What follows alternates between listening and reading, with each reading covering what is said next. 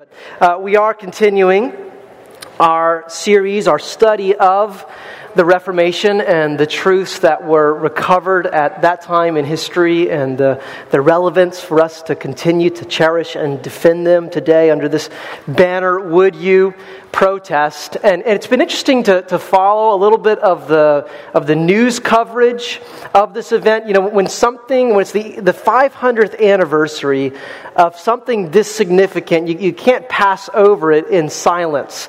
But secular news sources don't tend to be comfortable discussing theology, and so they talk about things like the social and political impact of the Reformation, you know, how it recreated the map of Europe and how it led to the rise of the nation state. They discuss its economic influence. You know, things like the Protestant work ethic and the emphasis that was on the dignity of all labor, whether you're a priest or a plowman, that there's something sacred about every job, and just how that influenced the modern economy. And they discuss certain ideas like individualism and how that became part of the building blocks of a democratic society. But is that what the Reformation was about? What was at stake in this controversy? It wasn't about throwing off authority and giving a voice to the little guy. It wasn't mainly about reforming corrupt practices in the church and changing some rituals and allowing the clergy to marry, although I'm really thankful for that. But, you know, there were people who wanted to see all those things happen, but who didn't join in the Reformation. And listen, what was ultimately at stake wasn't even our salvation, although that touched everything. What was at stake was something more precious than any other reality. It was the glory of God. Does that sound strange to you? You know, we can use the label Protestant, but not really believe that there's nothing more important than the glory of God. We can believe that on paper. While we're chasing after trinkets, there are so many things that we value and fight to have and include in our lives that have nothing to do with God's glory. But it's possible that we haven't even learned that on paper yet, that we haven't seen it on the pages of Scripture. It's certainly not something that you're going to learn from our culture. Our culture teaches us that God loves us most when He makes us feel special, when He tells us that we're one of a kind and that He's privileged to have us, when He celebrates our abilities like a good life coach and He affirms our potential. But to believe that, you have to take the Holy Sovereign and shrink Him down to a needy creature like us. And you have to ignore human depravity and inability, which means you have to make the gospel essentially unnecessary. You at least have to remove the word sola from each of these phrases. You know, Christ and grace and faith, let alone the Scriptures, they become useful aids in our self-salvation project. And so whether you're a priest in the 16th century or you're somebody running a YouTube channel in the 21st century, the message is essentially the same. And it's that God has done a lot of helpful things if you're willing to grab life by the horns. This is why the gospel of the Reformation, the biblical gospel, is so countercultural in every age, because it is not in any way a celebration of us.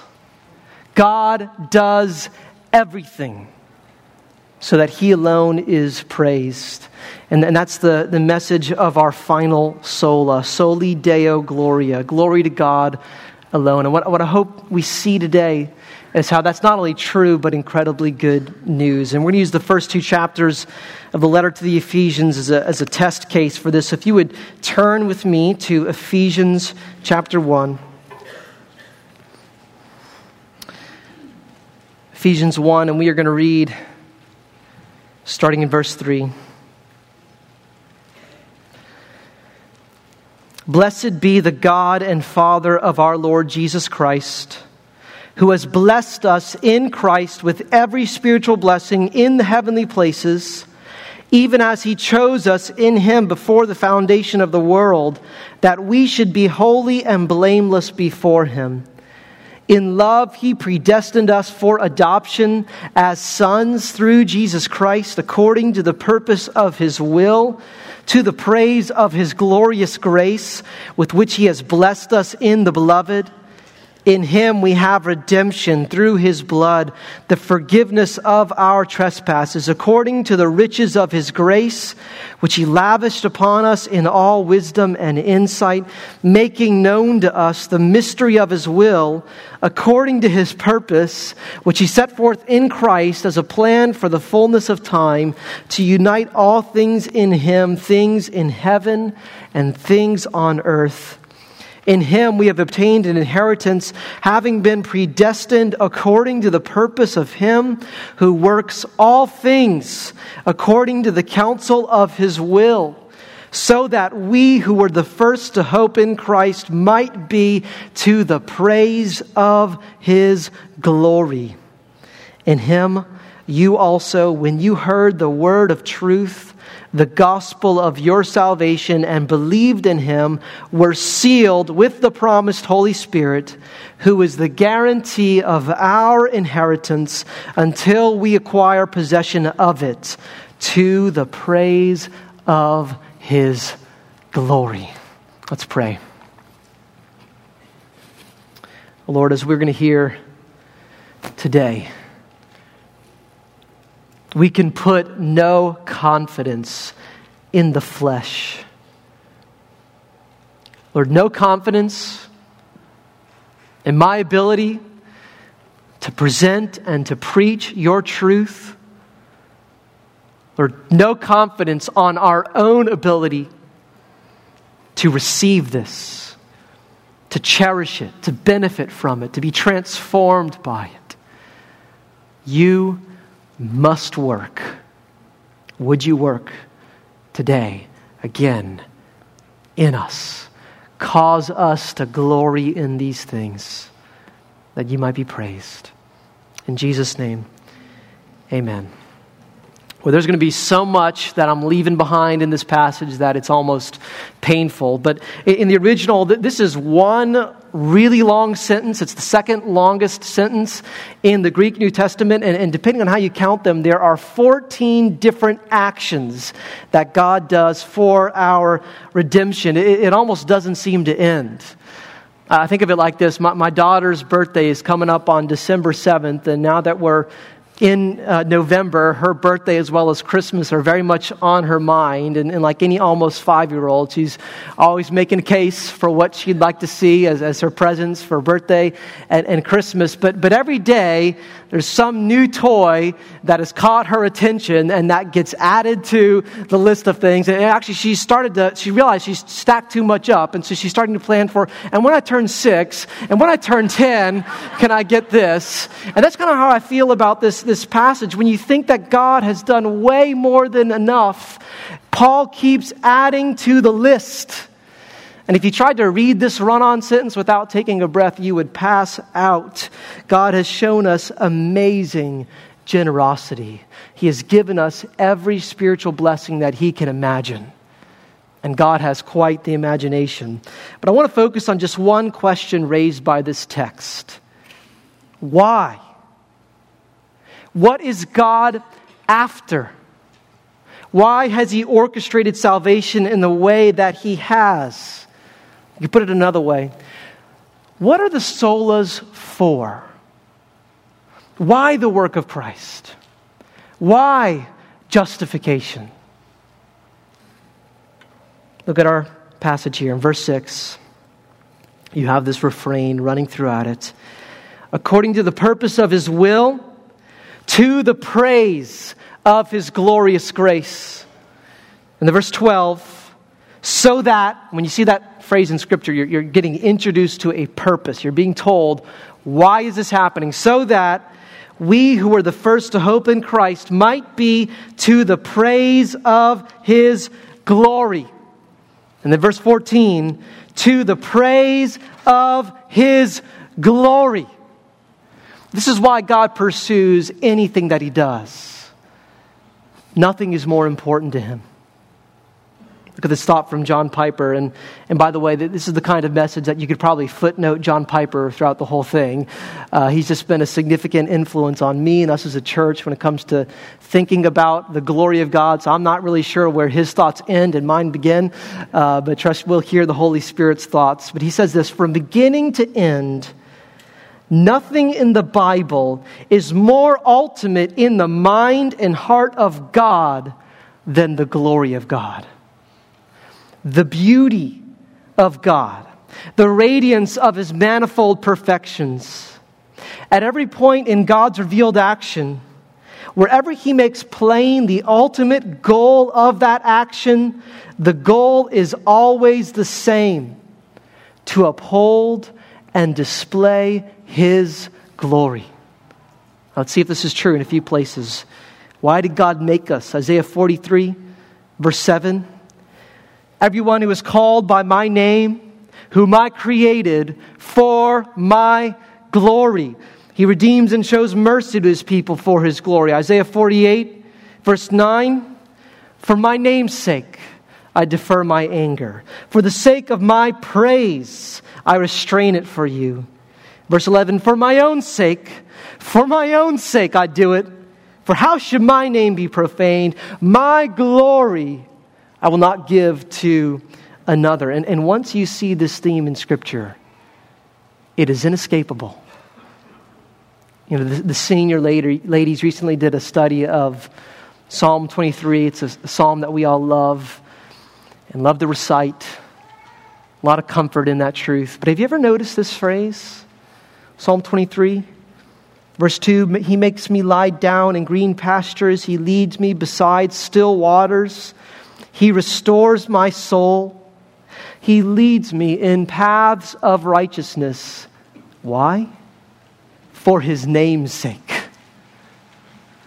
Now, how many little shepherd and little lamb mugs have that printed on it? Is that less comforting for you? You know, why doesn't God just do it for my sake? Aren't I enough? Well, as we'll see in a moment, we must not divide and treat as separate things what are really the same thing. But is this selfish on God's part? To put his glory first in everything? Does that make him some kind of megalomaniac? Listen, for God to treat himself as if he's second to any created thing would be for him to live a lie. For him to act as if he's not the most important being in all existence would be immoral. It would be idolatry. It would be putting other things before God. And as we'll see, it would prevent us from experiencing the only thing that could ever satisfy us. It is right for God to be God-centered. It is the most loving thing that he can do. But we mustn't misunderstand this. When we say that God created us and saved us for his glory, we don't mean that he was seeking something that he lacked, something that he needed. Like God was in eternity past saying, you know, this is all nice, but if I could just have one thing, if I could just make a bunch of people to be around here to praise me and to glorify me. Acts 17, verse 25, God is not served by human hands as though he needed anything. We add nothing to God. God has no needs. He has no physical needs. He has no emotional needs. And where did Paul begin? Verse 3, chapter 1. Blessed be the God and Father of our Lord Jesus Christ. And that word be there is supplied by the translation to let you know it's a statement of praise. But I think you should probably render it, blessed is God. He's declaring a fact. But here or elsewhere in Scripture, he's called the blessed God. And blessed meaning really, really happy, perfectly content. And he's the blessed God who blesses others. He's not some empty bucket seeking to be filled. He is filled to the brim and spilling over. Creation is an act of generosity on God's part. He is giving. He's a God who loves to share goodness and happiness with others. And it says He's the Father of our Lord Jesus Christ, which means that God has never been lonely. He has always been relationally full in the fellowship of the Trinity. And Father, Son, and Holy Spirit are all in this passage, and they were never looking for a fourth member. Like there's some reboot band on tour, and all they need is a bass player, and you and I get to volunteer. We don't complete anything in God. The youth know that I like to poke fun at a particular worship song, and it's one that I actually like. But there's a line in it that says, "You didn't want heaven without us." And I think I know what they're trying to say. But it gives the impression that God's in heaven, in the joy of the Trinity, and says, if only I could have Evan May get a life, right? If you never existed, if the entire planet and all of human history never were, God would not be at a loss. C.S. Lewis says, if a man can no more diminish God's glory by refusing to worship Him than a lunatic can put out the sun by scribbling the word darkness on the walls of his cell.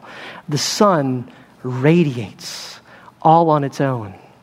And it is to your benefit and not the sun's to see the beauty of a sunset. And so glory is not something that God is after, something that's outside of Him, that He's looking to add to Himself. Verse 6 talks about the glory of God's grace. And Scripture talks about the glory of His might. God is glorious. He is so intrinsically before you or I ever show up on the scene. And so God being glorified means that His glory is put on display. The panorama of His attributes, what Piper called His manifold perfections, are seen. And not seen with a passive response. Not put on display before people who react with some kind of mild interest. He means seen for what they really are, which compels amazement and thrill. The Reformed pastor and revivalist Jonathan Edwards put it like this: God is glorified not only by His glories being seen, but by its being rejoiced in. When those that see it delight in it, God is more glorified than if they only see it. Which means for God to save you for His glory means for Him to accomplish everything that is necessary in order to bring you to a place of being deeply satisfied in Him. He is after your joy. And we'll tease out what that means for our everyday lives in a moment. But first let's ask, what is it about the gospel that ensures this? In other words, how does Soli Deo Gloria relate to the rest of the solas if it's the reason why they exist? I flip over to Ephesians chapter 2.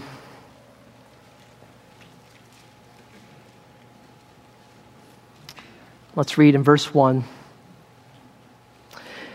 And you were dead in the trespasses and sins in which you once walked, following the course of this world, following the prince of the power of the air, the spirit that is now at work in the sons of disobedience, among whom we all once lived in the passions of our flesh, carrying out the desires of the body and the mind, and were by nature children of wrath, like the rest of mankind. So Paul describes the fallen condition as being dead in sin. And there's something so hopeless and so helpless about death. I mean, you can send in a star coach to give his best, his most motivating and threatening halftime speech to the corpses in a morgue, but you aren't getting any winning plays out of them. They are remaining as they are, no matter how much you get in their face and tell them what they need to be doing, tell them how they ought to be scoring. There's no response. But interestingly, he says, you were dead in sin in which you once walked. And so we were the walking dead, following the course of the world. And so being dead, it doesn't mean no activity. It means that every inclination that we have apart from Christ leads ultimately to sin. The things that we do, even the apparently good things that we do not arise from spiritual life. They're not about God's glory. They're not righteous. They are self-serving, manipulative ways that we carry out the desires of our fallen nature. We were enslaved to God-belittling impulses, unresponsive to God and feeling perfectly content without Him. And that is desperate. Martin Luther saw this as the underlying issue of the Reformation. His most important book that he described it was On the Bondage of the Will. He said, you can burn all my books except for my catechism and this one. And it was a response to a man named Erasmus who wrote a book titled On the Freedom of the Will. And Luther told Erasmus, you see the issue. You've located what this controversy really is about. It wasn't about, ultimately, indulgences or purgatory or the Mass. There was something underneath everything else. And it had to do with how capable we are or how sinful we are. Are we able to please God? And Luther describes it like this. If I'm ignorant of the nature, extent, and limits of what I can and must do with reference to God, I shall be equally ignorant and uncertain of the nature, extent, and limits of what God can and will do in me. Now, if I'm ignorant of God's works and power, I am ignorant of God Himself. And if I do not know God, I cannot worship, praise, give thanks, or serve Him. For I do not know how much I should attribute to myself and how much to Him.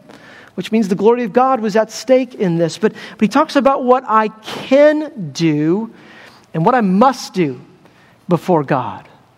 What I'm able to do and what I'm required to do. And the church in Luther's day, they lowered the bar of God's expectations while raising the level of man's moral ability. They made what I must do lower than God's holy standards, and what I can do much more than what Scripture says of me. And what Luther realized, both from reading God's Word and from knowing his own heart, is that humanity is so sinful that God must accomplish everything that is necessary in order for us to be acceptable to Him. He must awaken spiritual life. God must do all the work required to justify us, and His grace must create in us the kind of response that can receive that work. We're absolutely dependent on Him. Which means, to answer Luther's question, I can attribute nothing to myself and everything to God. Here's how Paul puts it. Death requires resurrection. Verse 4. But God, and it's so counterintuitive. There's nothing about verses 1 through 3 that makes this follow. There's nothing about this that originates in us. But God, being rich in mercy, because of the great love with which He loved us, Even as we were dead in our trespasses, made us alive together with Christ. By grace you've been saved, and raised us up with Him and seated us with Him in the heavenly places in Christ Jesus, so that in the coming ages He might show the immeasurable riches of His grace in kindness toward us in Christ Jesus. For by grace you've been saved through faith. And this is not your own doing. It is the gift of God, not a result of works, so that no one may boast. Salvation, spiritual life, and acceptance before God are not our own doing. It cannot be given our condition. It requires something so much more radical than a few good deeds and some sacraments. It is not a 10-step recovery program. It is a miracle through and through. And Paul is emphatic in this text. In the word order, it's like he puts the word God in bold print. Literally, it's like he says, God's is the gift. He wants the contrast to be clear. Not you, God. There's no room for human initiation, let alone merit or achievement. And the word this, in this is not your own doing, grammatically, it refers to the entire clause before it. Salvation by grace through faith. And so not only grace, but the faith to receive it is a gift from God. It has to be this way. Spiritually dead people can't resurrect themselves to follow God. Right? We are like Lazarus in the tomb. We are awaiting the voice that says, come forth, be alive. We don't start up the conversation.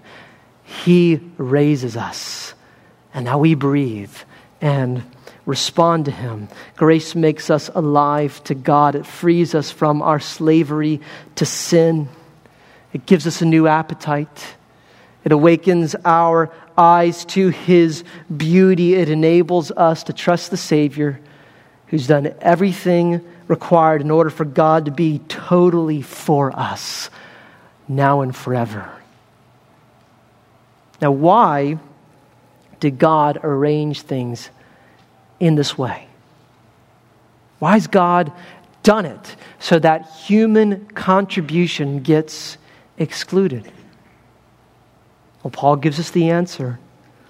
So that no one may boast. The gospel is a loving assault on human pride.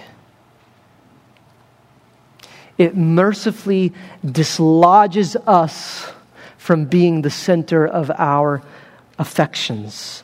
And that puts negatively what Paul says positively in verse 7. So that, given purpose there, in the coming ages, He might show the immeasurable riches of His grace. There will be nothing to distract us from this.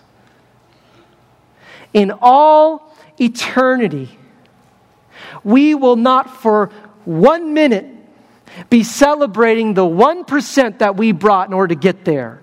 Whether that's works or faith or anything else, that will never enter our minds, that will never distract us. God saves us in such a way that He preserves the display of His glory to our everlasting enjoyment. And so Paul says in Romans 11:35, who has given a gift to God that He might be repaid? For from Him and through Him and to Him are all things. The road of generosity runs in one direction. God is not looking for any help. He's pleased to have it this way. And here's the result. To Him be glory forever.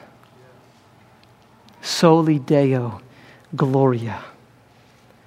Now, if the Reformers saw our desperate condition as the theological point of departure from the Roman Church, they also saw idolatry as the main heart issue behind all of this. The French reformer John Calvin said that the fallen human heart is like an idol factory. We so easily and so readily let other things take God's place. And here's how this happens. When you mess with the sufficiency of God's work to save us, you begin to introduce other players, right? You now have the church and the Pope and the saints and Mary who play some kind of mediating role in our salvation, which means you direct some of your attention toward them, right? You implore the intercession of the saints. You look on their statues and relics. You adore the host in the Mass. You venerate Mary. You look to these other individuals and practices to provide some kind of rescue to you. And listen, they are unimpressive substitutes, which means you rob God of the glory that belongs exclusively to Him. But the main way that this gets expressed is that you begin to look to yourself. Martin Luther made the point that works righteousness violates the first commandment. He said that even if you were able to obey perfectly all of the other commandments, but you derive some kind of comfort before God by your obedience, some sense of safety and acceptance because of how you managed to pull it off, you would still be breaking the first commandment. You would have become your own idol, the one that you are looking to and trusting in for security and hope. And it is so easy to do this. Whether or not you practice the sacraments and penance. In fact, in the way that all the other commandments fall when we break the first, Luther pointed out that the heart behind every sin is self-justification. I mean, think about it. Why do you lie and break the ninth commandment? Because you can't deal honestly when you've done wrong. You hide your sin and your failure because if you're exposed, that would ruin your image and your self-confidence. Your hope is in you. Or what about when you covet and break the 10th commandment? You have located your identity in being the kind of person who has money and who has nice things. You are finding your standing not on the righteousness of Christ alone, but in your ability to achieve a certain status by having stuff. Or why do you ignore the Sabbath and break the 4th commandment? Because you are restless in your performance. You live by the assumption that unless I get to work, unless I ignore the limits that God has put in place in my life to the detriment of my health and my family and my participation in the worship of God, life will fall apart because everything depends on me to deliver. Listen, God did not save you so that you could go on looking to yourself in this way. Philippians 3:3, we glory in Christ Jesus and put no confidence in the flesh. And you'll either do one or the other. Either you'll locate your confidence in yourself to your own misery and insecurity and exhaustion, or you will glory in, you will delight in the grace of Christ alone, received by faith alone on the final authority of Scripture alone, and you will be satisfied, knowing that God is satisfied already with you in Him. And the gift of the Reformation and of Soli Deo Gloria is the rediscovery of joy. Martin Luther said, if I could know that God were not angry with me, I would stand on my head for joy. And he found it. He found that in God's Word. He learned that he was accepted already. And as he described it, he entered paradise. Michael Reeves and Tim Chester say what the Reformers saw, especially through the message of justification by faith alone, was the revelation of an exuberantly happy God who glories in sharing his happiness. He is not stingy or utilitarian, but a God who glories in being gracious. That is why, according to Romans 4:20, dependent faith glorifies him. To steal from his glory by claiming any credit for ourselves would only steal away from our own joy in so marvelous a God, which is why it's the most loving thing that God can do, to insist upon him being the center of attention and the center of our affections. This is, as Paul says in 1 Timothy 1:11, the gospel of the glory of the blessed or the happy God. All right, I want us to take this insight into the rest of our lives. If God has orchestrated everything so that all the attention is on him as he is our sufficient provision and supply, what does it mean for us every day? It means that the best news that you can hear is that God desires to glorify himself through you today. You believe that? Is that how you hear it? There are so many Christians who don't hear it in this way. When we talk about living for the glory of God, all they're aware of is all the stuff they're supposed to be doing. And so the version of Christianity you're living doesn't look like standing on your head for joy. It looks like weary obligation. Paul wants to rescue his readers from this. And so this is how he prays. Flip back to chapter 1, verse 16.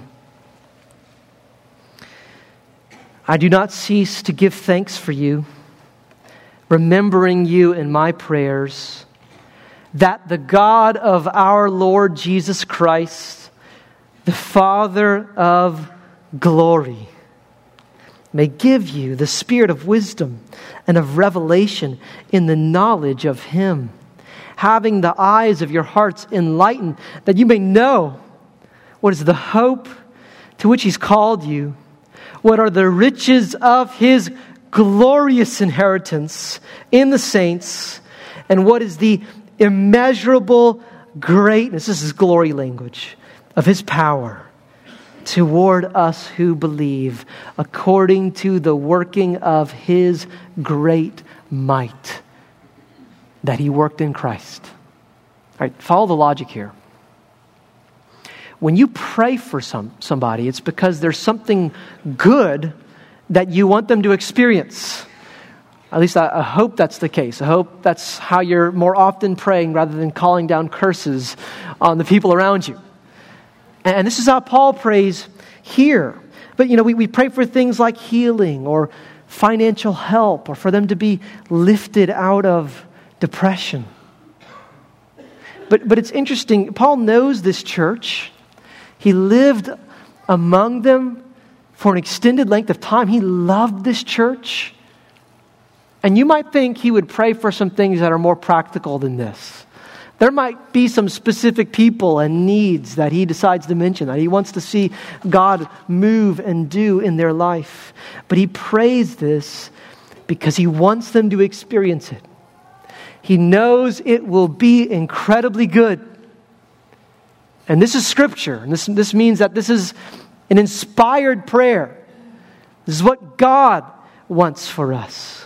He wants us to know certain things about himself, and not just know it at the level of some nice ideas that we just read.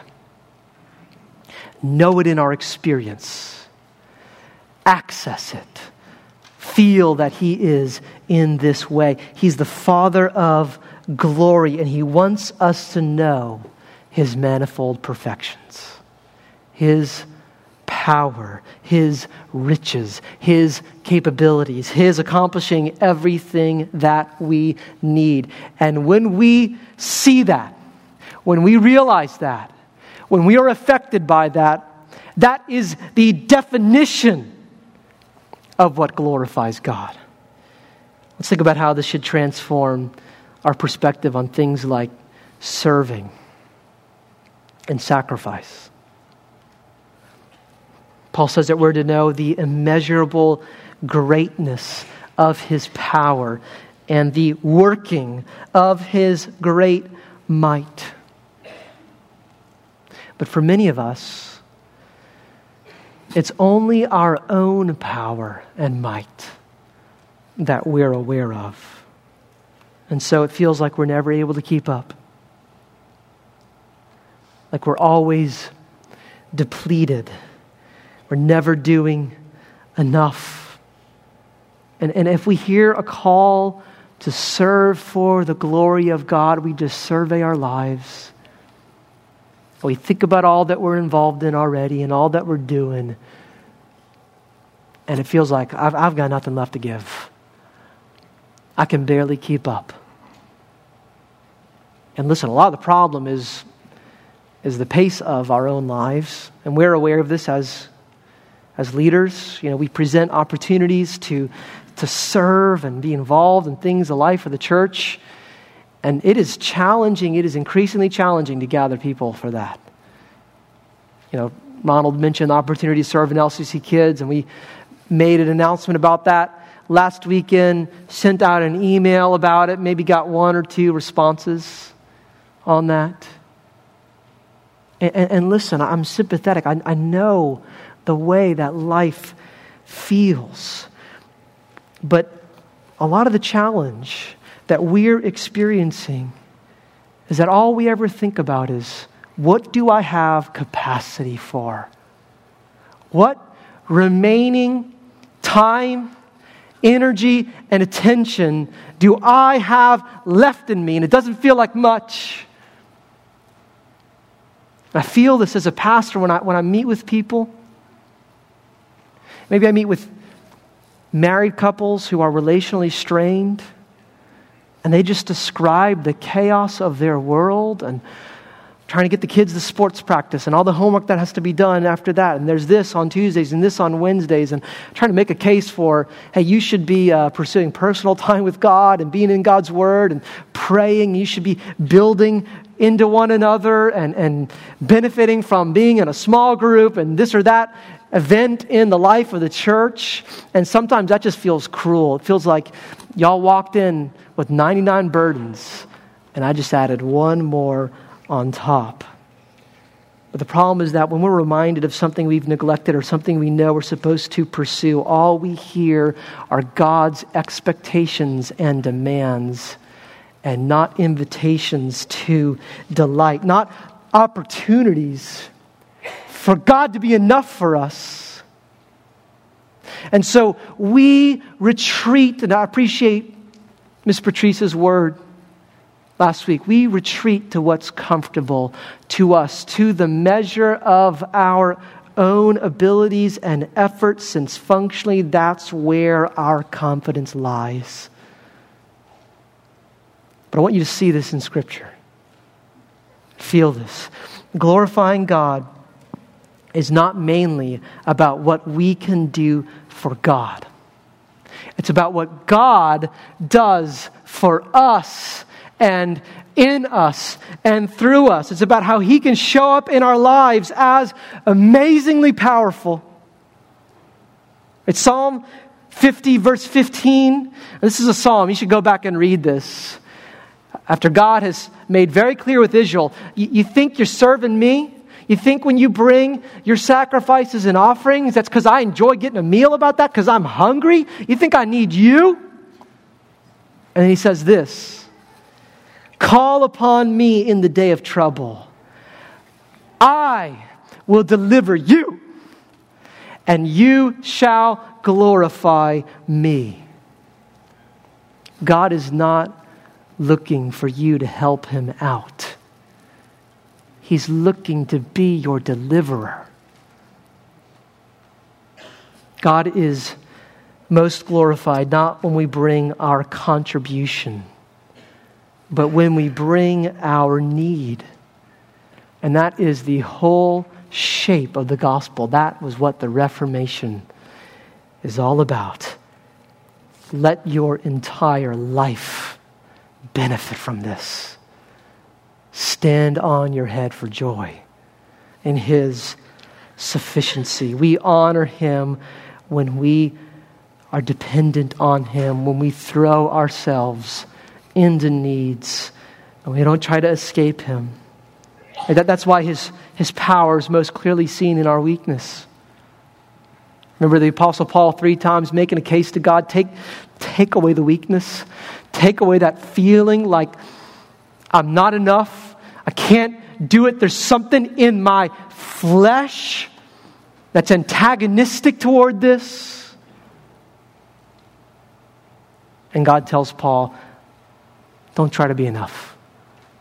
Let me be enough for you. Let my power be made perfect in your weakness. My grace is sufficient for you, right? This is sufficient grace. These are the 5 solas. It goes all the way, and it touches every day of your life. And so don't try to take away that feeling of I can't handle this. Don't avoid situations that make you desperate. When you place yourself in vulnerable circumstances, when you take the risk of people hurting you, listen, I know for some of you, that means even just showing up today. You are hurting and you are suffering. And probably already today, somebody said something stupid to you that crushed you. It's very easy to want to escape. Thank you for being here. Thank you for coming in your weakness and your need. God is delighted by that. When you serve beyond your ability, when there are moments in ministry where it feels like you've just jumped out of an airplane without a parachute, you are throwing yourself on the mercy of God. Do you know what that feels like? Or do you never jump? Do you just look and say, no, there's no parachute. I'm not getting out of this airplane. Because your confidence only reaches as far as your limitations and not the inexhaustible power of God.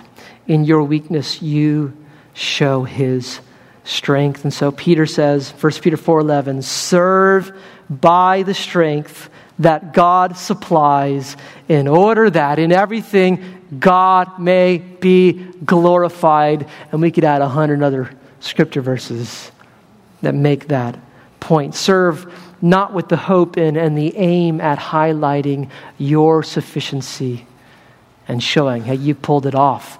Good job. You're one of those people that have got it together. Serve in a way that makes you dependent, that he might be honored. And for some of you, that might just mean enduring really hard circumstances with this perspective. There's a biblical counselor named Charles Hodges, and I was reading one of his books, and he talks about a lady that he was meeting with, and she was in a really significant relationship with a man. It was a dating relationship. They weren't married, but they had been living together for a long time, and he left her and moved on, and it just was so crushing to her.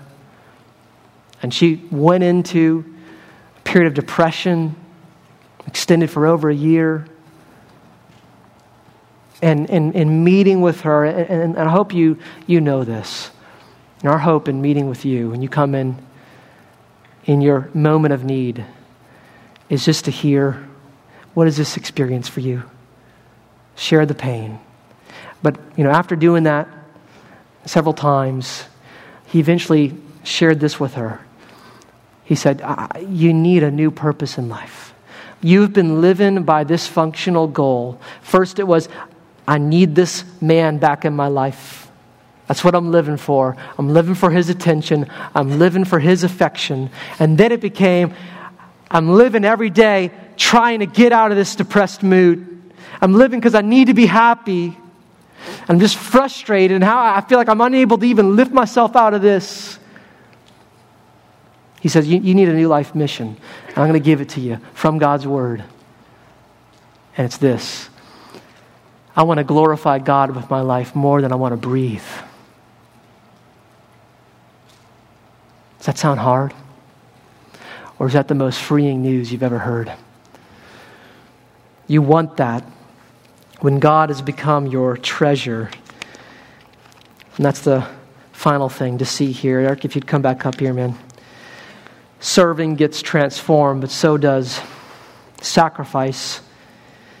Verse 18, Paul mentions the riches of his glorious inheritance. It's a glory that we get to see and delight in, and that we will share in the joy of for all eternity. And he makes a really big case for why that is everything we'd ever want. And if you follow the logic, if you follow all the times that Scripture calls for you to sacrifice something, calls for you to deny yourself. And listen, during the day of the Reformation and the medieval church and today, there are a lot of people that live with some form of sacrifice and some ascetic mode of existence and deny themselves things as if that's the whole point.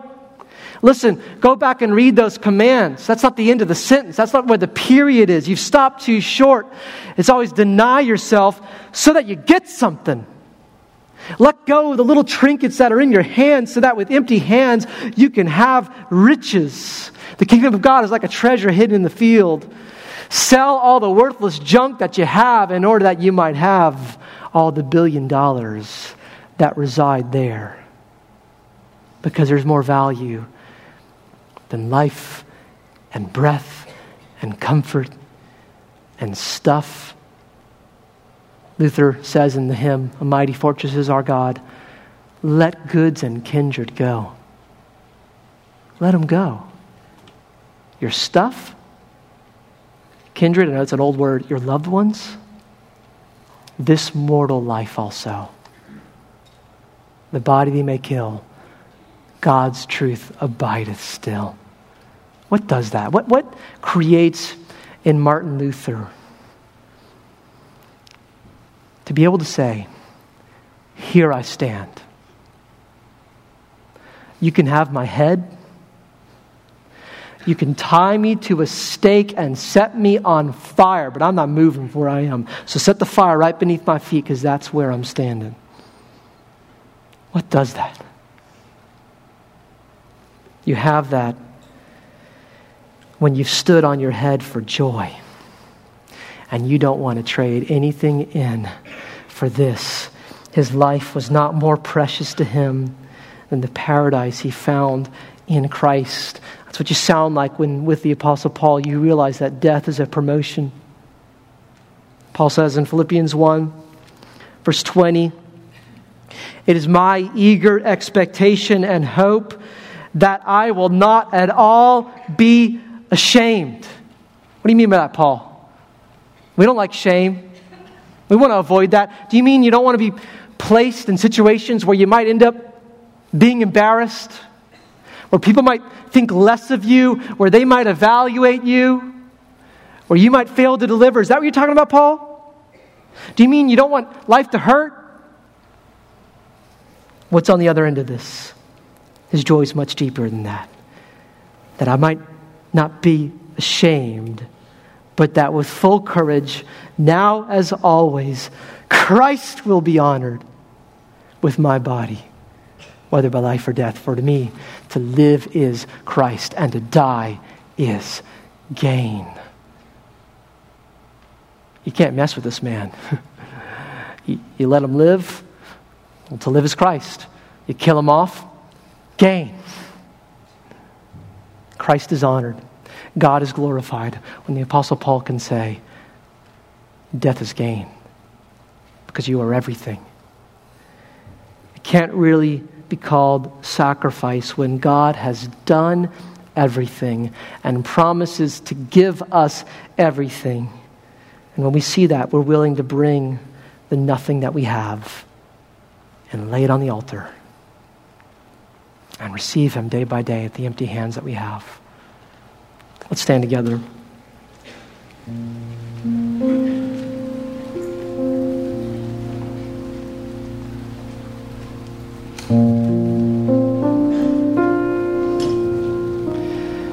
Here's why these truths matter. Why people were willing to die for them then. And why they are worth defending and protesting, not just around us, but protesting the impulses in our own hearts that compete with them. Their life itself. And so I don't know where these truths need to find you today. If you're living in a place of insecurity, if you're feeling your guilt, if you're living by some form of self-justification, you're desperate to prove yourself, to vindicate yourself, to escape evaluation, there's no comfort there. Take yourself out of your thoughts. As C.S. Lewis said that humility isn't so much thinking less of ourselves. It's not thinking less of ourselves or thinking more of ourselves. It's thinking of ourselves less. What replaces that? When you think a lot about God. When He is the center of your attention and your affections and your hope. So for some of you, you just got to get outside of the world of introspection, of being constantly turned inward, running over in your mind how you measure up. Focusing on your failure. Look, you will not turn from sin unless you are convinced they are forgiven sins. He breaks the power of canceled sin. And He cancels sin by doing everything, not so that you can, in your own performance, continue to manage and add to it. Or maybe for you, weary obligation doesn't look like always managing guilt. It looks like never stepping out to serve. It looks like retreating to a couple of things that you've determined are reasonable because you can handle that or because they align with your particular vision for life. The priorities that you have that don't really have anything to do with the glory of God. And that absorbs your effort. You bring your leftovers to Him. You're not going to taste His power. It's only when you risk. It's only when you move. And you know, I can't do this. I can't have any confidence in me that He says, I will deliver you. And you will glorify me. Maybe there's been something else that's become the treasure of our hearts. And either we are desperately managing to try to keep it in place, feel like life is over because it's been taken away. Look, I can't preach all the nuances that should be shared to somebody in those circumstances right now, but there is something that Paul knows of. This single man, this man who was shipwrecked and stoned and beaten, this man who constantly had people questioning his motives, analyzing the effectiveness of his ministry, opposing him, who had friends betray him, who said to Timothy,